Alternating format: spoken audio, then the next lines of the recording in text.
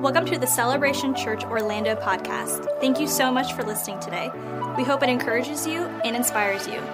Here's today's message. All right, church family, man, we're so glad that you guys are here with us. Before we jump into the service, we want to go ahead and dismiss our middle and high school students at this time. We have an amazing service that takes place just for them with amazing leaders and with their community that takes place. So you can go ahead and head out. Our leaders are in the back. They would love to usher you back into a space that's dedicated just for you. But for us that are going to be here, would you guys help me to welcome our online family, those who are listening to the podcast? We're so glad that you all are with us today. And while we're at it, let's shout out the Family Lounge. We know that there's some people over there in the Family Lounge. So thank you guys so much for getting up, coming to church, and sitting in the Family Lounge with your little ones, and just being a part of our amazing community. We're so thankful for every one of you. If you are joining us online on a podcast or in some other digital space, I want to invite you that if you're ever in the Orlando area, we would love for you to come and join us in person. We truly believe that these transformational moments are impactful when we can share them together. Today, we're going into week 2 of our series of At the Table. And as you guys can see, the table is literally being set by the amazing team. And really, this is really meant to just kind of reinforce the intimacy and the impact of what can happen at the table. Now, the premise of this series is really founded on the foundation of Jesus and the way that he interacted with people, the conversations and teachable lessons that he had while sitting at the table with people that were different than him, that were filled with sin, but that he didn't allow that to be a barrier. So there's something powerful and transformational that can take place at the table. And so last week, we looked at the story of the prodigal son and how he went off and lived a wild life, but he was welcomed back into his father's house with open arms. And so I would say the theme for this series, it's pretty much what we shared last week, and we'll continue to reinforce it, is this simple statement: you're always welcome at the table because grace is on the menu. That no matter where you are, what you've done, that we're in the season, the dispensation of grace, where you're always welcome because grace is on the menu. Today, we're going to continue in that same school of thought. I do want to reinforce our theme scripture just to give us a little bit of levity and a sense of what we're talking about and why is it so significant. You can turn to Luke chapter 19, but I want to read Luke 15 to us just to frame up the series a little bit. But for Luke 15, it says this: tax collectors and other notorious sinners often came to listen to Jesus teach. This made the Pharisees and the teachers of religious law complain that he was associating with such sinful people, and watch this, and even eating with them. Even eating with them. Why is that such a significant thing? It's because in that Middle Eastern culture, it was very intimate when you sat down and had a meal with someone. Meg and I had the incredible privilege of going to Greece a few months ago. And one of the things that was very eye-opening for us while we were there is that we were with a large group of people. We were there with our cohort for our master's program that we're in. But one of the things that we found, our professor would say is, hey, when you guys go to restaurants, when we're sitting together and we're having meals, you don't look at an individual menu. We order for the table, and then we share everything that comes to the table. And as simple as that is, it changes the dynamics of everyone who's sitting at the table. When I'm like, hey, can you pass me the fish? And, oh, do you want me to give you some water? Oh, can you pass me the pepper? Because I'm not so isolated looking at my menu. We're all eating from the same thing, so it creates a different level of intimacy and connection. So when Jesus was going into people's homes and he's having these conversations with people that were viewed as sinners and outsiders, the reason why the religious people had something to say about it is because you're in this intimate space, sharing space, having conversations and interacting with people that we've taught were, those are those people. Those people, we need to distance ourselves from that. So that's why they had something to say. So Jesus continuously is reinforcing that, man, how did we lose sight that we all are on the other side of the table when it comes to the presence of God? Turning now to Luke 19, the Bible says this, starting at verse number 1. Jesus entered Jericho and made his way through the town. There was a man there named Zacchaeus. He was the chief tax collector in the region. He had become very rich. He tried to get a look at Jesus, but he was too short to see over the crowd. So he ran ahead and climbed the sycamore tree beside the road. For Jesus was going to pass. He looked up at Zacchaeus and called him by name. Zacchaeus, he said, quick, come down. I must be a guest at your home today. Zacchaeus quickly climbed down and took Jesus to his house with great excitement and joy. But the people were displeased. He's He's going to be a guest of this notorious sinner, they grumbled. Meanwhile, Zacchaeus stood before the Lord and said, I will give half my wealth to the poor, Lord, and if I've cheated people of their taxes, I will give them back 4 times as much. Jesus responded, salvation has come to this home today, for this man has shown himself to be a true son of Abraham. For the Son of Man came to seek and save those who are lost. Today, as we continue on our series, I want to speak on the transformational impact that can take place through simple acts of hospitality. So if you're taking notes, and of course I pray that you are, I simply want you to write this message title down, The Hospitality Effect.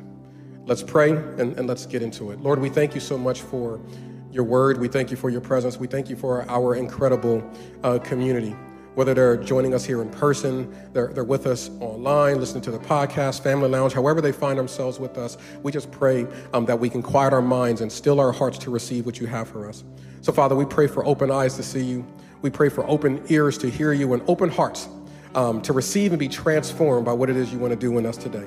It's in Jesus' name that we pray. Amen and amen. You know, church family, today is a little bit different in the sense of what our service experience is going to be. The message is going to be a little bit shorter, and the flow of service is a little bit different because this Sunday is our Family Talk Sunday, which means at the end of our service, we're going to also be sharing some updates on what God is doing in our community. We've often wondered how we can best update you guys on what God's doing in our church. And so this Sunday is going to be a little bit different in the sense of us providing some updates on what God's doing with our provisions, what God is doing in regards to direction for our building and all of that. So just stay tuned. We're going to get to that in a moment. So because our service flow is a little bit different, I only have one single point for you guys, and I'm going to give it to you right at the top. Ordinarily, I wait until the end and make you guys listen to the whole message. I'm about to give you the first point, and you can check out until we get to the end. So I want y'all to write this down. This is the main thought.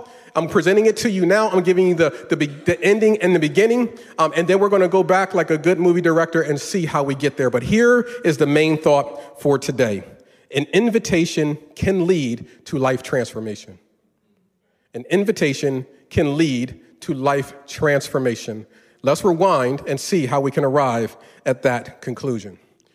In 2019, Megan and I had the incredible privilege of being able to go to Zimbabwe. Celebration has a location over there. In fact, it's about 25. It's hard to keep up with different churches that are over in Zimbabwe. So I've longed to want to go over to Zimbabwe and spend time with Pastor Dixon and the team. And so in 2019, we had an opportunity to do that. And so while we were there was a couple of things that we did that really marked us. I brought some photos just to show you the experiences that we had. The first thing that we got a chance to do was go out and visit some different churches that were there. Just seeing the authenticity of worship in these environments were really powerful. The other thing that was so impactful for us is that we got a chance to go to some of the feeding centers. And when we're at the feeding center, these are the places where, because of our generosity in our church, we partner with the organization that provides resources and meals for about 80,000 kids per day. And so we're a part of making sure that these kids are fed every single day. So we got a chance to go there. Meg and I are there. We're all in the people's way because we don't know what we're doing, but they still let us get the photo op. So we were there for that moment. And then we even got a chance to meet the child that we sponsor through One Child. That was the whole point of us wanting to sponsor him many years ago, because with our sponsorship, it pays for his uniform, his school fees. And so the beautiful thing is if you go to Zimbabwe, you can go and see him. So we got to go and see Obino in person. We sent interchanges with him, but we got a chance to go and see him, spend some time with him, play soccer with him. I learned that I cannot play soccer. That's not my sport. I can do it on FIFA. If you give me a game, if you give me controllers, I got you. But we got a chance to do that for a little bit. But I think one of my favorite things that really marked me beyond all of that was when we got a chance to walk through the villages. Because now we got a chance to truly see the life of the individuals that were living in Zimbabwe in the literal villages. So we would walk through the villages. We're going to see people. We would talk with them. We would pray with them. And these were just impactful, just God-ordained moments. But one of the things that I thought was the most transformational for me is that when we did this one day, we did a lot of things, and I just wasn't feeling well. I was feeling fatigued, and it was hot outside, and so I was just kind of a little bit drained. But when we went into the villages, house after house or hut after hut we had gone to, we were met with such radical hospitality. It was mind-blowing to me that me and my privileged Western perspective of coming in and let me show you how well we got it, that I walked away feeling more blessed than probably we made them feel. Because when we walked into their spaces, they were so grateful that we were there. And there was this one precious couple that when we got there, they met us outside and they said, oh, please come in. And there was not enough room for all of us inside of their little small space. So they went outside, they found these little buckets and they asked us to sit down. And you could see the sense of pride and the excitement that they had. We sat there with them for probably about 20 minutes, just talking with them, hearing their story. And they asked us to pray for them. But then I said, man, can y'all pray for me? Because they had like this fervency and this passion and this trust in God, living outside, no electricity, no running water, but they're literally quoting more scriptures than I was in that moment. It's amazing how when I was in that space, their generosity and their hospitality became the thin veil that brought heaven and earth together. I left there feeling as if I had just came from the altar because I was at a space, not where a sermon was preached, not where a song was sung, but because of where hospitality was extended. It became very clear to me that God uses a multitude of different things, but he uses this gift of hospitality as a space that he can invite people into and demonstrate his true love for other people. Even as I say these words to you, I feel a little bit conflicted and convicted. Because as I stand here before you right now, it occurs to me that the neighbor to the right of me, I don't even know his name. Because you know what ends up happening? I leave out of my garage and I go to wherever I'm going. I come back home, I pull into my garage, the garage goes down. And what can happen, the busyness of life, the activities of all the things we got going on, you could be so busy that we're missing opportunities to connect with people that are literally next door to us. I feel this sense of us getting off of our busy schedules because I don't believe that God has ever called us to be busy. He wants us to be fruitful. And maybe the best fruit that we could possibly be producing would be investing in the people that are in immediate proximity to us. See, when I look at this idea of hospitality and how it can ultimately bring transformation, I believe it's because hospitality creates this space where heaven and earth can overlap. That hospitality, it demonstrates the love of God. Simple definition of hospitality is this generous, gracious treatment to others without any expectation of receiving something in return. For many of us, we thought that hospitality started with Disney. Be my guest, be my guest. It didn't start there. It started with God. God is a God who is incredibly hospitable. When I look in Genesis 18, and I remember that narrative of when the three strangers who turned out to be angels are passing through, and Abraham and Sarah are there, and they see them, and they're like, hey, would you guys come in and sit with us? Do you want anything to drink? Let's get you something to eat. Now, I realize that this is a Middle Eastern context, and we're going back in time, but can you imagine seeing three strangers walking down the street of your house, and you're going out of your way to invite them in? I'm at a space right now that if you pull up my house and didn't let me know you were coming, I'm looking at the Ring doorbell. I'm like, nah, bro, you should have told me first. Like, that's where I'm at. They didn't anticipate them at all, and they saw them, and they invited them in. They were just extending hospitality. Now, I get it. We live in Florida. You got to be careful. Florida man's out there. So I'm not saying for you to open your door and start letting everybody in. Use discernment and wisdom. But I think it's a lot less to do with what you do with your hands, but it's a posture of the heart. I think it's about being a person who's open, who's welcoming and inviting to others so that they can experience the love of God through us. One of the most beautiful moments of hospitality is found in Exodus 24. Because what you see in Exodus 24, the children of Israel they've been liberated from bondage. They've been about 3 months into their journey while they're in the wilderness. And now there's this moment where God comes down and he begins to interact with man at a very intimate level. He's no longer this distant God. He's no longer the one they don't have any real relationship with. But this is God coming down the mountain. And in Exodus 24, it describes this moment where Moses and the elders go up the mountain. And it says this, it's so beautiful. It says that God came down, they saw God, and they ate in his presence. They sat at the table and had a meal with God. And it goes out of its way to say, and he did not judge them. These were men who were filled with sin. They had gotten out of Egypt, but Egypt was still in them, if you know what I'm saying. These were people that were still struggling and trying to understand what their identity was inside of God. But God invited them to a divine table, and it says he did not judge them. He made it very clear that the only way that you can ever truly be transformed into the image that I have for you is through relationship and through an open invitation, not through condemnation. It's amazing how God uses this. And so when we look at this narrative of Zacchaeus, I believe we get a lot of things that we can pull from it and principles that we can identify. Let me give us some context as to how we arrived at this point in the text. The Bible tells us in Luke 18, the chapter right before it, that Jesus has just healed a blind man. His name was Bartimaeus. After he heals this man, the crowd goes crazy. They're excited. This man had been blind his entire life, so the community is all aware of blind Bartimaeus. People would have had to go through those gates and walk by him and listen to him beg for money. And now this man has received his sight. The crowd is going crazy, and Jesus is walking through the town, walking through the village, a singular road of him walking down. So there's a massive crowd that's all following Jesus as a result of seeing this incredible miracle. Inside of this town is this man named Zacchaeus, this extremely rich man, this man who was not liked in the community at all because he was a Jewish man, but he was working for the Roman government. So in the eyes of a person who was connected to God, in the eyes of a person who observed the law, they would have looked at him and seen that he was compromised. They would have looked at him and seen that he had integrated, watch this, his politics and his faith together. Because even back then, they understood it is impossible for a political structure to exhibit the character of God. We'll talk about that next year during the election cycle. They knew that then. So whenever they saw someone who had compromised the moral character of God and the word so that they can integrate perfectly inside of a political system, they saw them as outsiders. So this man, Zacchaeus, who had compromised his beliefs in order to get wealth from the Roman government, the empire, they saw him in that way. In addition to that, we also know that he was a short man. Back then, the average height for people was about 5'6", I would say, which I would guess to say that Jesus is about 5'6", 5'7". I'm about 5'8". So I'm saying that I'm like the same height as Jesus. I'm not saying that tall people are outside of the will of God. I'm just saying we see what happens to giants in Scripture. Anyway, what we see is this man who was short and this man who was small. And what they believe is he was probably about 4 feet tall, little hobbit.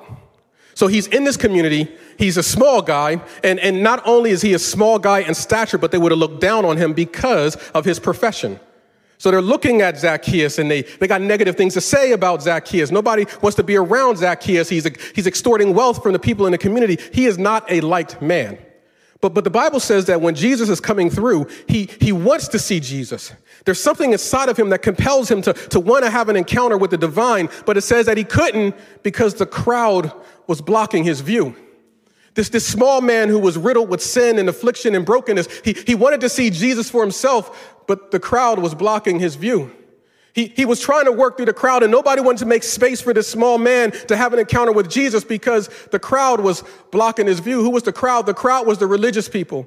The crowd were the people who were followers of Jesus. So there you have a man who's away from God, a man who's filled with sin, who simply wants to have an encounter with God, and religion was blocking his view. What happens when people come in with affliction? When people come in sin, when people are riddled with struggle, and we allow the labels that we place on them to dehumanize them so that they can never have an encounter with God because we're standing in the way. This man desired to see Jesus, but he couldn't see him. So what the Bible says that he did is he saw the direction that Jesus was going. So he broke from the crowd so that he could have an encounter with Jesus. He broke from the crowd because he understood, if I stay in this crowd, I'll never see Jesus. If I stay here, I'll never see Jesus. This sounds a lot like a person that's going through deconstruction. I need to break away from this crowd if I'm ever going to see Jesus, because if I keep going here, I'm never going to see Jesus for who he really is. This person breaks away so that he can get outside of the crowd so he can truly have an authentic encounter with Jesus. And what we know about this man is that his small stature is something that he literally has no control over. His biggest barrier, his biggest burden, his biggest affliction, his height. He was probably mocked as a young man. He was probably made fun of. He probably didn't fit in. Watch this. And so as a result of the upbringing and the life and the context and culture, it brought him to a place where he didn't feel like he fits in, but the Roman government accepted him. So he began to gravitate towards them because that's where he got acceptance. And then he got authority, and then he got influence. And now he's at a place where he's broken and away from God. Here's what I want us to understand as Christians. You never know what people have gone through that got them to where they are. Will we stop being so judgmental? You don't know their story. You don't know their trauma. So let us stop placing labels on them. He elevates his perspective and he sees Jesus. But more importantly, Jesus sees him. He sees him and he says, Zacchaeus, come down, man. I need to go to your house. The reason why him calling him by his name is so significant because people called Zacchaeus a lot of different things. There were a lot of different names that was out in the streets regarding Zacchaeus. But Jesus called him by his name. The word Zacchaeus literally means pure and clean. When the world was looking at him and saw him as small and insignificant and invaluable, when Jesus saw him, he saw him as pure and clean. He looked past the pain and saw a deeper purpose. My stepfather, he's my hero. He really is. He's a man of incredible wisdom and amazing work ethic. And what I've observed in him over the years is his vision for things. One of the things that he started doing probably about 35 years ago is he started purchasing homes and he would renovate them basically himself. And then he would either rent them out or he would turn around and sell them. It's something that he was doing. This is way before HGTV. This is way before Chip and Joanna. They got that from him. He's been doing this for years and years and years. He's been in this game. And every time I would go and see these transformational processes, I'm just blown away.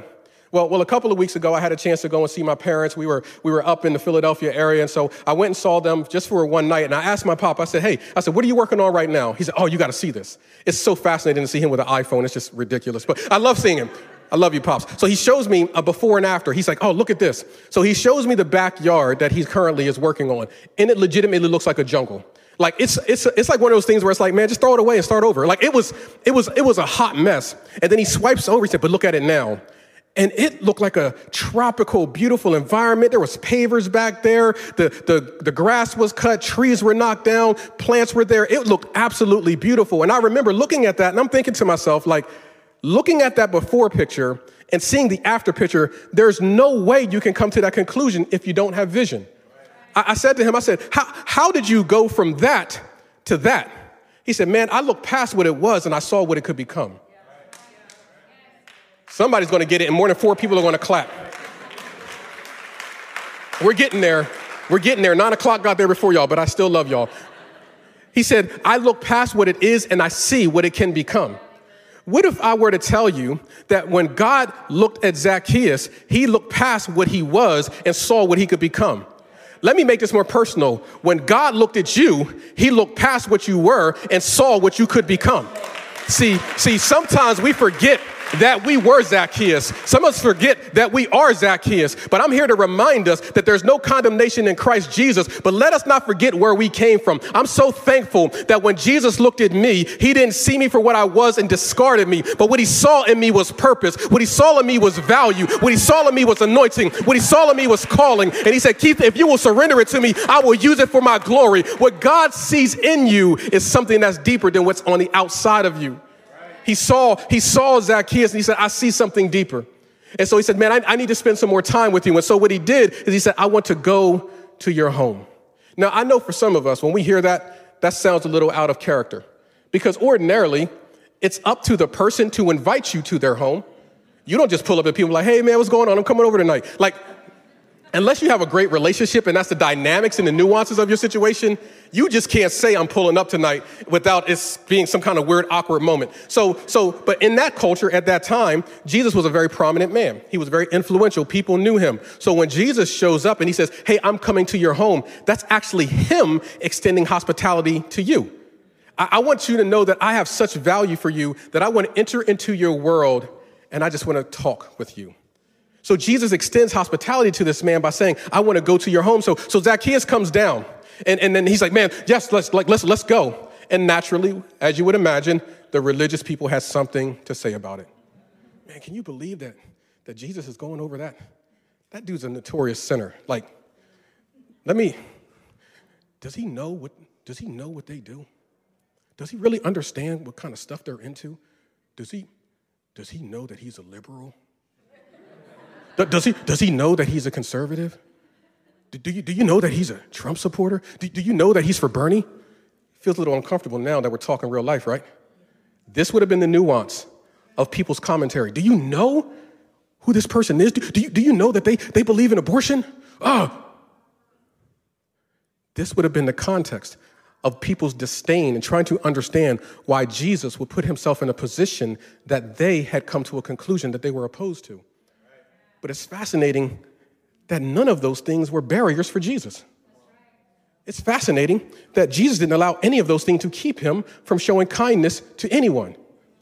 Jesus goes into this man's home, and he would have encountered some beautiful customs, and the custom would have been, here's some water to wash your hands and to wash your feet and to wash your hair, and then we're going to go and have a seat and have this beautiful, intimate meal where we're going to sit and we're going to talk. And so they're sitting and they're talking, they're spending time together. They made room for Jesus and the disciples. Jesus spends the night there, and at some point during all of this, Zacchaeus has this moment where his heart begins to flutter. He has this moment where he's not met with a condemning sermon or a post that tells him that he's not good enough. He's met with this love and invitation, and he's met with this grace of God that begins to transform his life. And in that moment, he says, listen, I don't know what's going on the inside of me, but there's something about you and the way that you've treated me that has brought me to a place of self-reflection. So here's what I want to do. Look, listen, I realize that I've made some mistakes. I realize that I'm rich. I've realized that I've compromised so many things in my life, and I know it's time for me to make a change. So here's what I want to do, Lord. I will take half of everything that I have, and I want to give it. I want to give it to the poor. In addition to that, I'm going to reevaluate my books, and if I have robbed or cheated anyone, I'm going to give them 4 times as much as I took for them. I'm realizing after sitting in your presence and realizing how gracious you've been to me, how off the mark I have been. And now I want to shift some things in my life to match up with the calling and the purpose and the value that you see in me. It's amazing that Zacchaeus came to this place of conversion, not through a sermon, but through hospitality. He didn't get it from condemnation. It was through hospitality. It wasn't through a message post on social media and debating with people in the comments that brought him to a place of repentance. It was through kindness and hospitality. It's fascinating to me that the easiest thing for us to have access to is the hardest thing for us to actually do. Jesus extends hospitality to this man, and it brings radical transformation. So now we get to the main point. An invitation can lead to life transformation. That when he was invited into the world of Christ, it brought him to a place of radical transformation. Jesus says to him, man, it's amazing that you've come to this conclusion. I don't know if during the course of their conversation, Jesus alluded to what he said in Luke 18. We're camping out in Luke 19, but let me back up to Luke 18 on something that Jesus said. Jesus said, it is easier for a rich man to enter through the eye of a needle than for them to go into heaven. So Jesus is saying this. Zacchaeus is a rich man. And at some point, because we can see the evidence of his repentance, he came to the conclusion that, man, I don't have money. Money has me. And because of this encounter that I had with the living God and my awareness of knowing that if I continue to hold on to this, it's going to prevent me from entering into the kingdom of heaven, I'm going to have to surrender the very thing that I've accumulated and placed my value in and find value in Christ. He surrendered what had a hold of him, and it allowed him to change his identity. There's a difference between saying to yourself, I am made in the image of God versus I am rich. It's interesting how some of our sins can sometimes become the identifying markers for us. But when we can recognize that, is this who I am or is this how I am? Who I am is a child of God. How I am is the result of the sin and brokenness in the world. The world seeks to make sure that those things come together. Jesus wants to make a distinction. That's not who you are. That's how you are. But when we enter into fellowship and relationship, you can recognize that you are my son, and then I can change the way that you function. Jesus says salvation has entered into this house. You are saved. You're set free. You're delivered. You are welcomed to the family. And all of this happened at the table. There's a book that I've been reading, thanks to Rachel. Thank you, Rachel. That's just been food for my soul. It's a book written by Rosaria Butterfield. And she shares her testimony in this book, and the book is called The Gospel Comes with House Keys. This is a woman who was away from God. Not only was she away from God, she was anti-God. She was in the process of doing research and writing a book on why Christianity is fundamentally wrong, racist, sexist, and why anyone who truly contributes to this way of life is perpetuating the demise of humanity. That was going to be her first book. But she understood that the only way for me to really, really write this book and have a healthy perspective the way that a scientist would, I need to actually spend time with Christians so that I can be able to write from the perspective of conversation. So she finds a beautiful couple, husband and wife, pastors, and they agree to have dinner with her. So she goes and she's prepared to argue her points, debate with them, write down some notes and use that to quote in her book. But when she gets there, she's met with love and grace and kindness. She's like, okay, well, man, they dressed up for this dinner. I'll come back another time. And that'll be the one when I see the true face of Christianity. She comes back and she meets with them again. And once again, they treat her with kindness and love. And she's like, okay, I'll do it a third time, then a fourth time, and then a month later, and then 6 months later. And for 2 years, she's meeting with this couple and spending time with them. They go from people that are standing on opposite aisles of issues to being intimate friends. And what she tells us is that it brought her to a place of conversion, and she placed her faith in the Jesus that she once despised, never stepping a foot inside of the church's doors. It wasn't a sermon that was preached. It was a gospel that was lived through God's people. It wasn't a sermon. It wasn't yelling. It wasn't debating. It wasn't telling them that they're wrong. It was legitimately just spending time with them and showing her kindness. She says this, she says, radical ordinary hospitality is not only about inviting people into your home, but inviting them into your life. And it takes time. It means serving them when it's not convenient. It means believing that God uses regular and mundane to transform us in the world that we live in. Hospitality. The Bible says a lot about it. 1 Peter 4:9, cheerfully share your home with those who need a meal or a place to stay. Hebrews 13:2, don't forget to show hospitality to strangers, for some who have done this have entertained angels and didn't even realize it. Romans 12:13, when God's people are in need, be ready to help them, always eager to practice hospitality. Leviticus 19:33 and 34, listen to me, church. Do not take advantage of foreigners who live among you in your land. Treat them as native-born Israelites and love them as you yourself have been loved. Remember that you once were foreigners that were living in the land of Egypt. I am your God. God is saying, don't forget where you came from. Don't forget that you were Zacchaeus. Don't forget that you were the foreigner. Don't forget what I've delivered you from. The reason why this is so passionate for me is because when I look at the landscape of the world, and I can only look at my context and critique it with any objectionable perspective, it breaks my heart, because have you noticed that it seems as if people who are away from God seem to be doing a better job at being kind to people than those who are supposed to say that they know God? If you don't know that, then go to a comment section on Facebook or Instagram. And you'd be amazed at how people can weaponize scripture to justify their distance that they place and disdain that they place in other people. But when Jesus gives us the illustration of the Good Samaritan, it was so revolutionary. It's because Samaritans were considered to be the outsiders. The religious people distanced themselves from this man who was broken, and it was the man who was an outsider who actually showed kindness. What if we could do a better job at being Christians in the world? Can we try that? You're not a Christian because of the scriptures you quote. You're a Christian because of the gospel that you live. And what Jesus wants to see from us in these moments of learning how to be a person that can demonstrate the love of God, that can demonstrate the grace of God, and invite people into a space where a simple invitation can lead to life transformation. Lord, I thank you so much for the fact that you've invited all of us to come and sit at your table. And that when you see us, you see past our flaws, you see past our sin, you see past our brokenness. You don't ignore it, you don't overlook it, but you invite us into a relationship and then you walk it out with us. Father, I pray that as a community of faith, that as believers, that we can be people that can remind ourselves that we have benefited from your grace.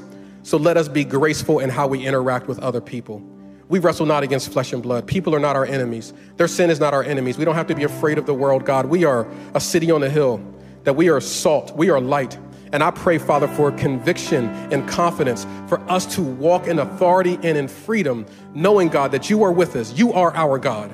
And you've given us an assignment to be where we are, to demonstrate who you are, and invite people into what you're calling them to do.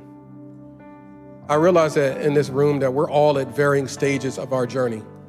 And for some of us, we're Zacchaeus. We are in the crowd and we can't see Jesus for ourselves. For others of us, we broke away from the crowd and we're getting a glimpse of Jesus, but we're not in community. Regardless of where you are, I believe it's moments like this where we can just go into a brief moment of worship, where we can just engage the presence of God, break free from the crowd, see Jesus, let him see us, and let's bring him back to our homes. So let's stand on our feet. We're going to go into worship just really briefly, just to kind of seal this moment in. And then we're going to come up and give you some further instructions and then update you on some things in the church. So please don't leave just yet. But let us seal in this moment with an expectation that God is going to meet us where we are. With every hand lifted up, let me pray for us. Lord, I thank you. I thank you that you're speaking to us. I thank you that you're shaking up our worlds and that you've revealed to us that you see who we are beyond what we've done. So as we engage this moment in worship, Father, I pray that we're encouraged, that our heads are lifted high, and that we recognize that you love us, we love you, and that we're continuing to be molded in your image. In Jesus' name. Come on, family, let's worship. Thanks again for listening. We hope you enjoyed today's message. We'd love for you to subscribe to our podcast and review and share what you heard today. If you'd like more content like this, or you'd like to connect with us, go to celebrationorl.org. We hope you join us next time.